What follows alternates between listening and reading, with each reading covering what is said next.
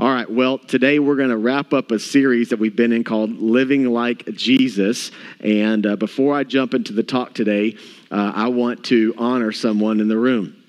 And I was looking forward to having you here. I didn't know if I was going to have a chance, so this is completely off the cuff, no speech here on this prepared. But here's, I just believe in honoring someone, and so it's just a thrill to have you here on this day. So some of you don't know, I'll give you some context where I'm going with this. And I grew up in Duncanville, Texas, south of Dallas. Some of you know my story, but I'm going to go ahead and share it because this is a huge part to who I am today. Actually, it's funny enough because on a paper I was writing today for school for seminary, I'm at Dallas Theological Seminary. I don't know if you know that, but I had to write my autobiography, and so here I am sharing it now.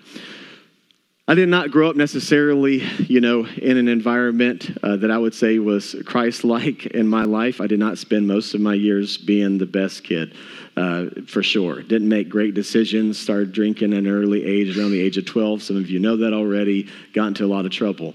Eventually, I got invited to go to a youth group by a good friend of mine named Donnie Melton, and still friends to this very day. And he invited me to go to a church. At the time, it was called Church on the Rock South.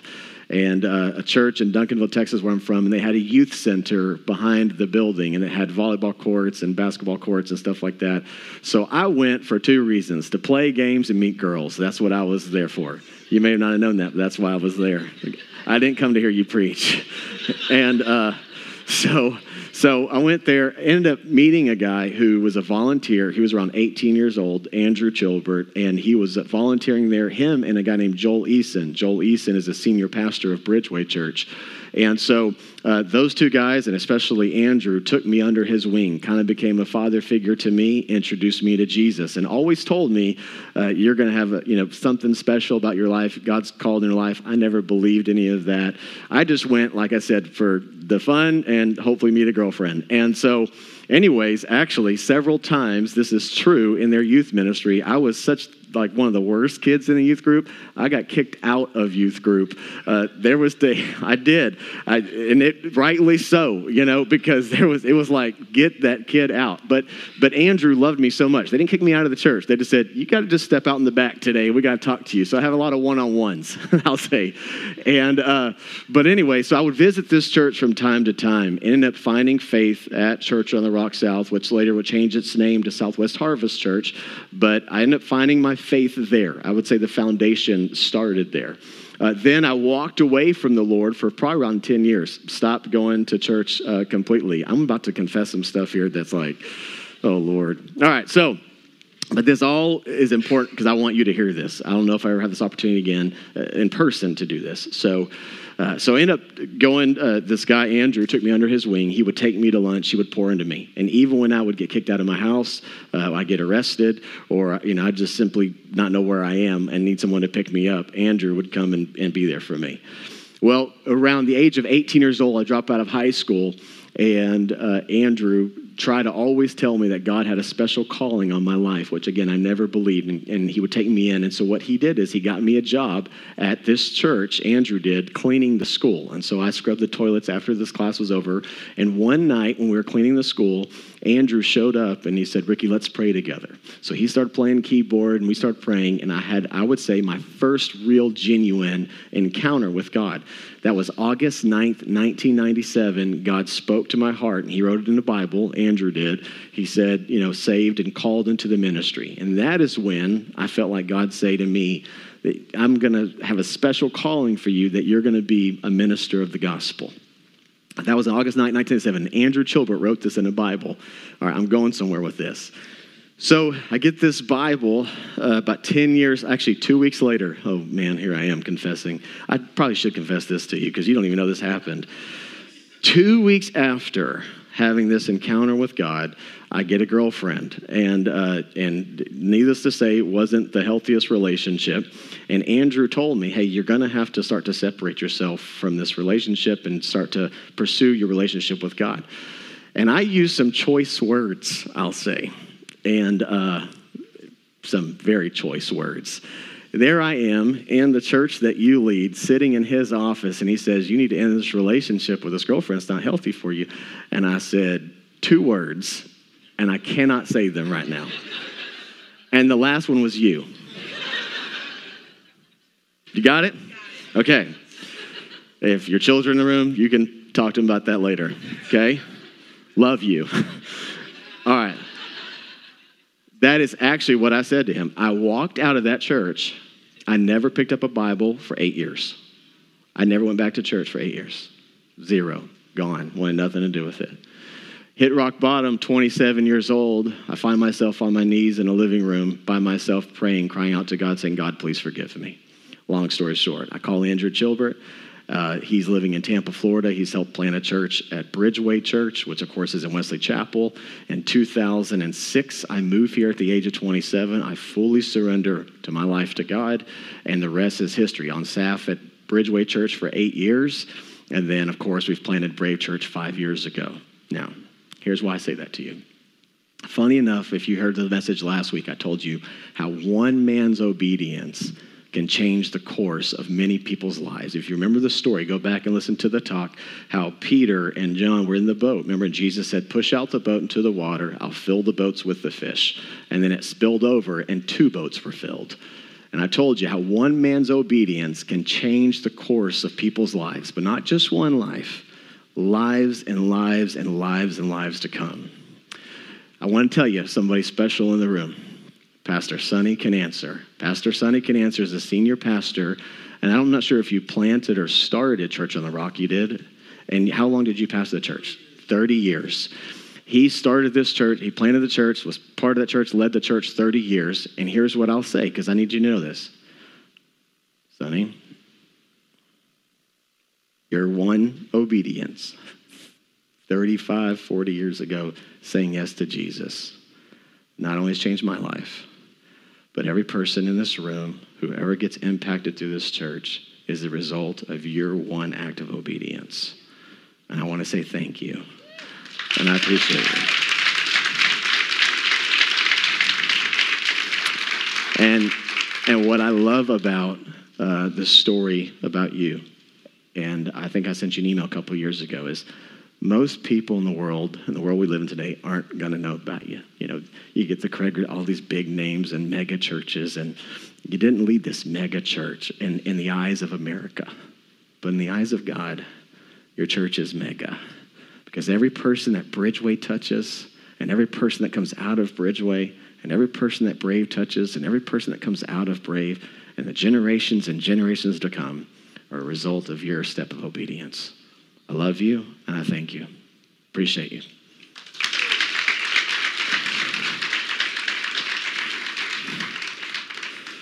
And I'm sorry that I said you in your church. And thank you. He said, I'm forgiven. I have been waiting 20 years. So good. Today we're talking about leadership, funny enough. To wrap this series on living like Jesus, I want to talk to you about the subject of leadership. When it comes to leadership, it would not be a hard sell to convince you that leadership matters in our world. How leaders lead our nations matter. How parents parent, how teachers teach, how coaches coach, how bosses lead their organizations. They all have a tremendous impact in our world. No one would probably argue that too much. My point is simple, that leadership matters. We need great leadership. And I'm not talking about just in our country. I'm talking about even to the point of a dad being a dad, a mom being a mom, a parent being a parent. I'm talking about just leading the things even around you in your life. Just think about how important leaders are and leadership is. I believe wholeheartedly that everyone in this room is a leader to some degree because leaders ultimately carry influence. If you have influence in someone's life, then you lead them. You may not have thought about it that way. You might not carry the title leader, but if you have influence, you're a leader because you're impacting someone else. Think about how someone's day can possibly change, how someone's life can change as a result of someone's bad leadership. Think about a boss who mistreats their employees, and the employee goes home and is upset or depressed or stressed out, and how it weighs on their marriage, or how it weighs on how they treat their child, or however it may be in their family. How it can shift the world just through someone's leadership. Or on the flip side, someone's good leadership, healthy leadership, however you might look at that, and how it can change your day, how it can change perspective, how it can change a world, how it could change a country, how it could change a state, how it could change just think about all the different ways that leadership plays a role in our world. Leadership matters. I heard a key principle of leadership years ago, and each year I'm more and more convinced of its truth, and it's this key leadership principle: the speed of the leader is the speed of the team. In other words, a leader should never expect from others anything more than they're willing to deliver themselves. The leader sets the tone. The leader sets the tone. As a parent, you set the tone. As a leader in an organization, you set the tone. Leaders on teams set the tone. The leaders set the tone. And this is exactly what Jesus did for his followers. Jesus set the tone for leadership. I want to speak to you today about how Jesus led, but more importantly, how Jesus taught his followers to lead as well. Matthew chapter 20 is where we're going to be. The teaching of this leadership principle comes as the result of a mother's request for her two sons. Verse 20, then the mother of Zebedee's sons came to Jesus with her sons, and she kneels down and she asked Jesus a question. Here's what she said. It's in verse 21. He says, what is it that you want? He asked. And she says, grant that one of these two sons of mine sit at your right and the other at your left in your kingdom. What she makes a request for is authority and power. Got the right hand is the strength of God often in Scripture. On the left hand, you've got authority. So I want my children to have authority and power. From her perspective, Jesus was going to be leading a nation. He was going to become, in our vernacular and understanding, the president. So, hey, future Mr. President, would you let my sons sit at your right and at your left so they have governing authority and power? And with authority and with power comes wealth. Would you push them to the top that they could become leaders? Would you put them to your right and left? Jesus responds back in verse 22, you don't know what you're asking for, Jesus said to them. Can you drink the cup that I am going to drink? And then, of course, they answer completely ignorantly and say, oh, yeah, we can. You ever had somebody in your life say, well, if you just let me lead, okay, you want to take the lead, you think you could do better? Yes, actually, I think I do. And you're like laughing internally thinking, no, you will not be better. It's not as easy as you think it is. So they say ignorantly, yeah, we can. We can drink the cup. Well, Jesus says to them, all right, you will indeed drink from the cup, but to sit at my right and left is not for me to grant. These places belong to those for whom they have been prepared by my Father. When the 10 heard about this, that's the other disciples, because there's 12 here. The 10 hear about this, they're indignant, they're frustrated with these two brothers. Jesus, I want you to notice, did not correct the two men or the mom for what they wanted. I want you to see this. He didn't get frustrated in the context that they wanted the authority and the power. The issue he had was not that they wanted to become leaders. The issue he had was their approach to accomplish getting there. It was the approach that mattered. So I'm not upset that you're wanting to become leaders. What I'm upset with is the means by which you go to accomplish trying to get power and authority. To drink of the cup was a metaphor of a person's life. It was also a metaphor of God's wrath. So what Jesus is simply saying is, you don't know what this cup is. In other words, can you suffer the way that I'm going to suffer? It was an idea of suffering. Can you suffer the way that I'm about to suffer? So you want to become a leader, all right? Can you drink from the cup that I'm about to drink from?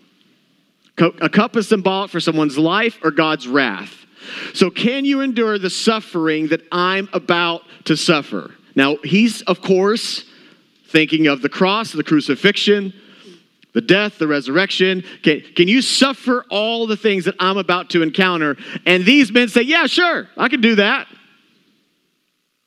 Not fully aware of what Jesus is speaking to. Can you endure the suffering that I'm going to endure? Then Jesus says back to them, you will eat and drink then. They say, yeah, you can. Okay, you got it. And in fact, James, one of these brothers, was the first of the 12 to lose his life for Christ. King Herod had James, the brother of John, put to death by sword. Some believe that John, the other brother, would be boiled in his life to death, or it certainly was treated poorly, certainly maybe put in prison or suffered, if you would, for the sake of the gospel. So fulfillment came true. They suffered for the gospel. The other followers of Jesus are displeased, and it's possibly simply because they're frustrated that James and John are trying to push themselves to the top. Or maybe they're just jealous that they didn't think about it first. Man, we should have asked that. I don't know. But needless to say, they're not happy with the brother's request. Either way, I want you to catch this for those who follow Jesus. Jesus is saying, if you're a follower of me, expect a degree of suffering. If you want to follow Jesus or live like Jesus, you just really need to understand you will suffer. Now raise your hand if you say, sign me up.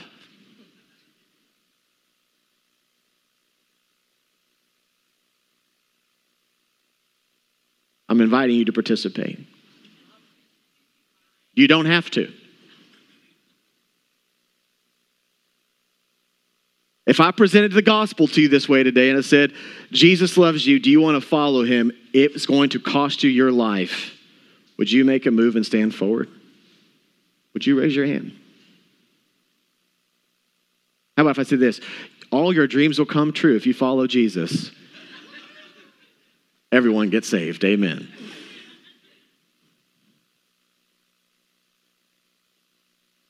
Jesus never once invited a follower to follow him without them first counting the cost. You have no idea what you're asking for when you're asking to follow me. Once you hear that, you have no idea what you're asking for when you're asking to follow me. You think you do, but you don't know. It's going to cost you your life. And it would. And they died for it. Jesus teaches this principle of leadership. He continues on. Jesus called these together and he said, the rulers of the Gentiles lord it over them, and their high officials exercise authority over them. You know how these guys treat people. Jesus uses this moment to turn the standard of leadership upside down. These men wanted power and authority, and he flips it on them, and he says, I'll teach you how to get power and authority in my kingdom. I'll teach you how to do it. So he tells this kind of analogy, but he brings it into practical world. He says, you know how these current Roman rulers, you know how they treat people, you know how they lord it over, you know how they're so in control and power and money hungry and all the power trip stuff. You know how these men treat people. The phrase lord it over, if you want to circle that in your Bible or underline it or highlight it or just pay attention to it, means to bring under power. So Jesus says, you know how these leaders in the world operate. Their motive for leadership is simply about one thing: building up their own power and their own authority. In fact, you know people just like that. You know people in places of leadership who really only care about one thing: themselves. You've been in circumstances like that. You've been in environments or jobs like that where the person, literally you can tell, they really don't care about you. They just care about what gets them to the next level of leadership, the next level of power, so that they can maintain or held the wealth or the power or whatever the circumstance may be, that they could have control. You know how the world operates. You know how this goes. Of course, they fully understood this. You know those leaders who care more about themselves and their promotions than they do about their own staff? Jesus then makes a statement that separates his followers who lead from those types of leaders. I want you to know a Christian leader, I believe, should be the best leaders on the planet. He says, I've got something to tell you as Jesus followers if you're ever going to lead. When you parent, whether you coach, whatever you lead, wherever you have influence, you know the people who try to just step themselves up and it's really all about them. Here's my coaching to you. And here's what he tells them. And he kind of puts, I think, a little bit of emphasis on it. And here's what he says. He turns the whole statement, not so with you. So Jesus says, my followers lead differently. This is not how my followers are to lead. They don't lead their business this way. They don't lead their teams this way. They don't lead their children this way. They don't lead their communities this way. They don't lead their nations this way. They always put the other first. It's a different way of thinking. I'm flipping this thing upside down. In fact, these leaders don't strive for power and authority. He's going to teach what they should strive for in just a minute. We don't lead as Christ followers with the idea of what we can get out of it. I want you to hear this. We lead a completely different way. We don't lead based on the reward we receive, but I want to tell you how I want you to lead going forward. Then Jesus says, this is not how we lead. We don't lead with rewards for ourselves in mind. You see, these kind of worldly leaders lead from the place of what I get out of it. What's going to come back to me? Not so with you. You're trying to get to the right and the left. You're trying to get to the power and the authority. Not so with you. That's not how you get power and authority in my kingdom. If you want power and authority, if you want to lead things in my kingdom, I'll tell you how to get there. And he goes on to say, your goal should be serving, not ruling. Here's what he says. Whoever wants to become great among you must be your servant. The word great is the Greek word megas, for mega, a person of authority, okay? In a particular space and dimension. I want you to see this. Think about it this way. This word mega or great is about the person that carries the weight. If you want to shoulder the weight, because if you're a parent, do you carry more weight? You know, you carry more weight. If you're a parent, you carry more weight. If you lead an organization, you carry more weight. You ever lead something, you thought, I really want to be the leader of the team. I want to be the coach of the team. I want to be the parent. And then all of a sudden, it added more weight. You don't believe me? Have 2 kids. You feel like that's not enough weight? Just tack on 3. You want to keep going? Go 4. You want to keep going? I didn't think so. 4, me and my wife tapped out. We're done. It just adds on more weight. More weight. When you get advanced in God's kingdom, it just tacks on more weight. It amazes me how people strive for leadership without understanding the weight that comes along with it. If you want more promotions, you just get more weight. And those who lead certain teams or organizations or companies or whatever the case may be, it just tacks on more weight. So I want you to understand, if you want to have the weight, if you want to carry the leadership, here's the approach. You must be your servant. Must be your servant. Here's what he's saying. If you guys want to hire people in the future, I want you to look for the ones who are doing the serving. This is the standard of leadership. I want you to look for the ones that are serving. The word servant is a Greek word that means to put themselves underneath the command of another person. If you're going to appoint a leader, look for the one who submits to authority. It's also used to describe the word waiter as the one that serves food or drink. In the kingdom, the community Status, money, popularity should never be the prerequisite for leadership. I want you to know in God's kingdom that the prerequisite for leadership is servanthood. And I'm going to unpack that in just a minute, even a little deeper for you. Most of us have no problem with agreeing with this one. I want you to think about this. In fact, we love leaders who do this, who put their employees first. Most of us would have no problem with this standard of leadership. We love the leaders. We agree with that. Like, you didn't even know that you agree with Jesus on something, but you're like, I guess I do agree with that because I like leaders who put me first. How many love leaders who put their staff first? Like, no, I'd rather have the guy who just doesn't care about me and makes me work all the time. Right? We know these kind of leaders. Have you ever worked for a leader that you're like, I despise this person. Oh my gosh, he's stress in my home. He's always yelling. They're always mad. She's always that, and they're just a leader who literally just destroying lives, making their employees cry, always power trip hungry. Anyone has ever worked for a leader like that? Now, my staff, you better not raise your hand. Or I'll fire you. No, I'm joking. Okay. I'm one of the leaders. All right, here we go. We love leaders who are selfless, don't we? We love leaders who are selfless, who literally put others first. Like, we love that. Yeah, that's what Jesus said. Jesus is like, that's what our leadership should be about. We love to work for leaders who are like that. So here Jesus makes a statement that all of us would agree with, but then he adds a condition. He adds an additional ingredient. And this is where some tension comes.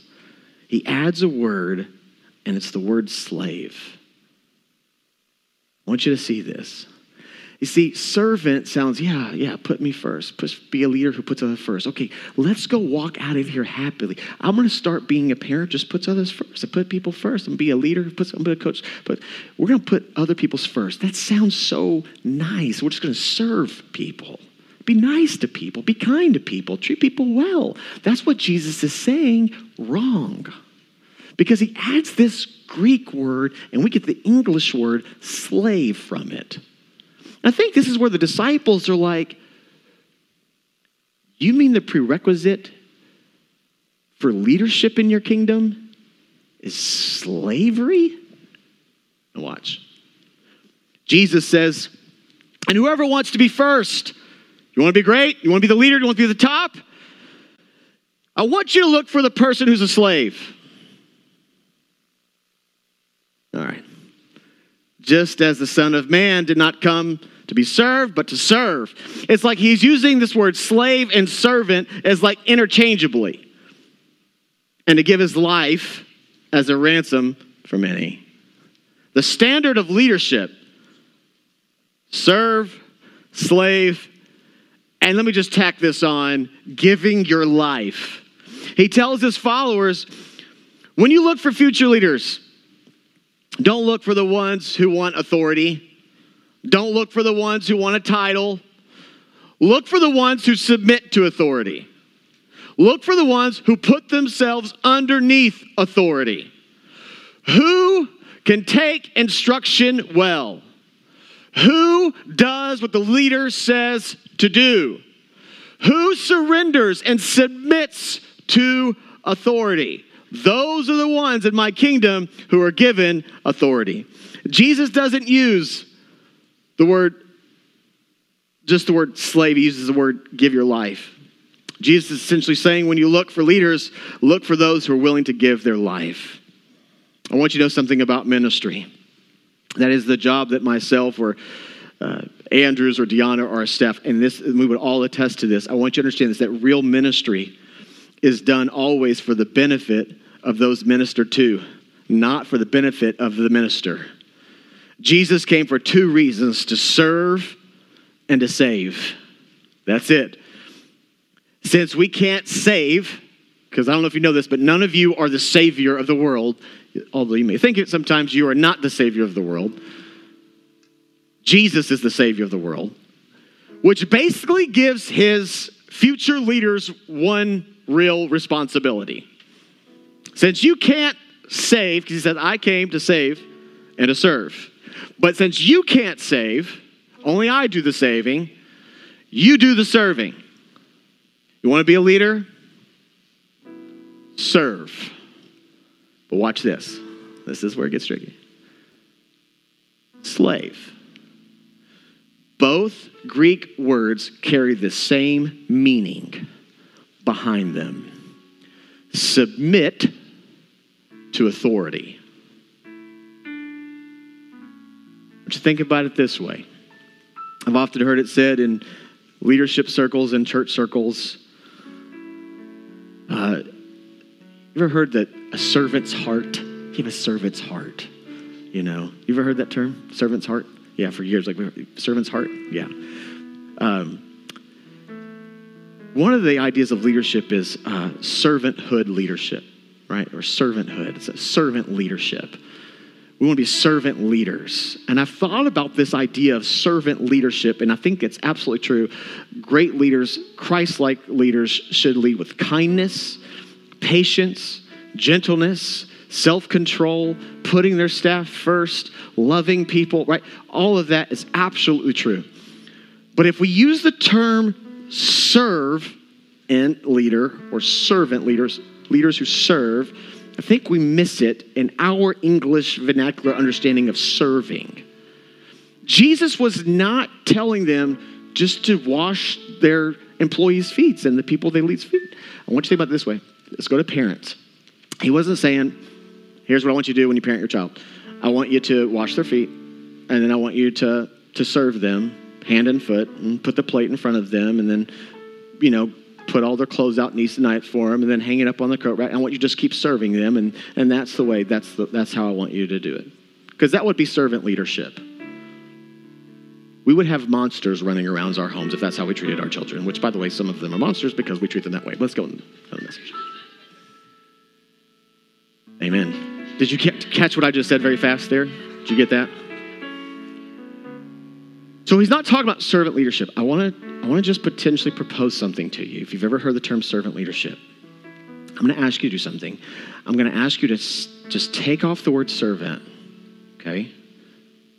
It's not what he was saying. It wasn't servant leadership. If you want to be a leader in my kingdom, it's submissive leadership. Leaders in my kingdom are the ones who submit to my authority. You want to be great in my kingdom? You submit to my authority. I want you to hear it. Jesus, leader in the kingdom of heaven, God in the flesh, comes down and tells his followers, leaders who lead like me, submit to the Father's will. You want to find a leader? Look for the ones who take their Bible and submit to it. Jesus, a time later, would eventually be sitting in a garden, and he would pray, Father, there's a cup. It's a heavy, heavy cup. I'm about to experience. Remember, cup was Old Testament for God's wrath. So I'm going to experience your wrath on this cross. And Jesus goes to a garden and he prays and he says 3 times, is there any way that I do not have to drink of this cup? That I do not have to go through this suffering? And then he makes the statement, which reminds us today why he is the ultimate leader. He sets the example for leadership. He sets the tone for leadership when he says these words to his father. And here's what he says to his dad, who puts the cup of suffering before him, that he's going to have to endure the cross. He looks back up his dad and he says, but not my will. I submit to your will, even if it's not comfortable for me. Even if I don't like it, even if I'd rather be doing something else, I submit to your will. I want to propose to you today, in the kingdom of God, if you want to be a leader like Jesus, it begins with submission, not servanthood. I think Jesus is looking for submissive leaders, not servant leaders. Why would that matter so much to God? What does that really mean for you? Just play it out with me. Think about a parent who raises a child. Think about a coach who teaches a team, a boss who leads a staff, a community leader, a mayor, a governor, one that represents a nation. Jesus says, those who follow me are submissive to me. If you want to know the way you could become the best parent, the best leader, the best decision you could ever make in whatever area of influence you carry in your life, the best thing you could do, you got to hear me on this, and I'm wrapping this up. The best thing you could do is submit to God's word. Can I have a Bible real quick, Krista? And I'll wrap this up. Just give me a Bible. It doesn't matter. Any Bible.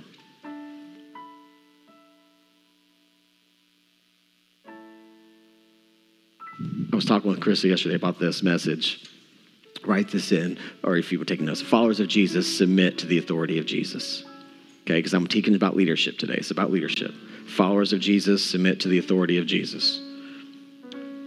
We most lead like Jesus when we submit to God's will for our lives.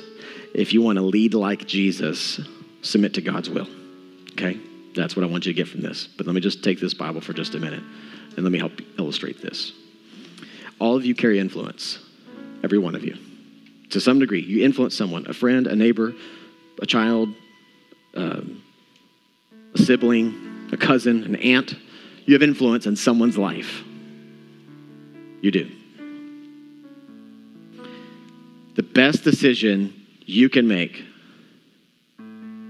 is to submit to God's word. Jesus looks for leaders who submit to this.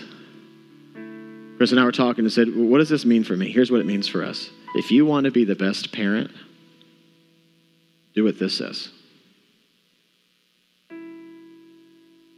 If you want to be the best leader in your organization, treat people the way this book tells you to treat people. You know what it says about paying your employees? Do you know? It says, don't muzzle an ox. The worker deserves their pay. Modern day vernacular, don't be a cheapskate. Don't drive Cadillacs while they don't even have a car to drive. Uh-oh. That just got political. Okay, here we go. Listen. My point to you is, if you want to be a great leader, submit to this. You want to be a great parent? Submit to this. Make this the governing authority in your life. What he was telling James and John was, and to the mom who made the ask, which, by the way, James and John were most likely millennials because they had mommy ask Jesus, but that's a whole other thing.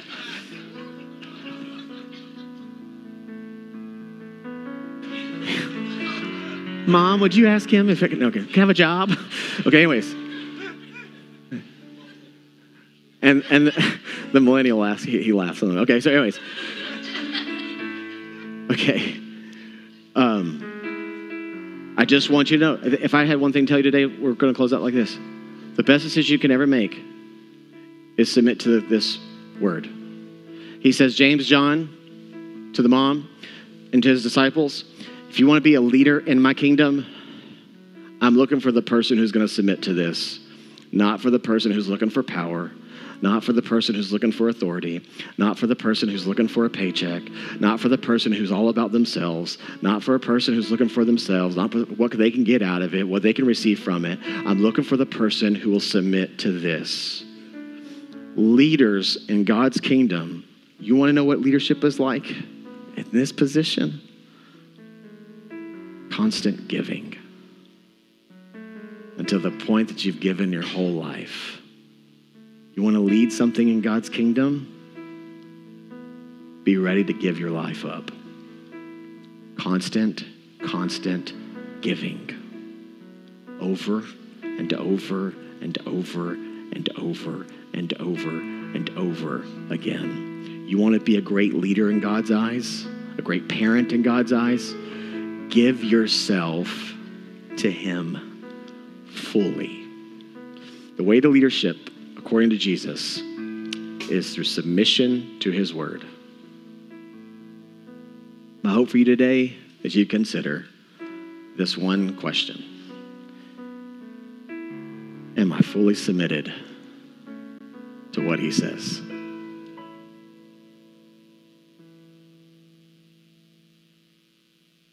Jesus, well, we need you. We need help when we don't have confidence in you. We need help when we don't know what your word even teaches. We need your help to have understanding, to see it.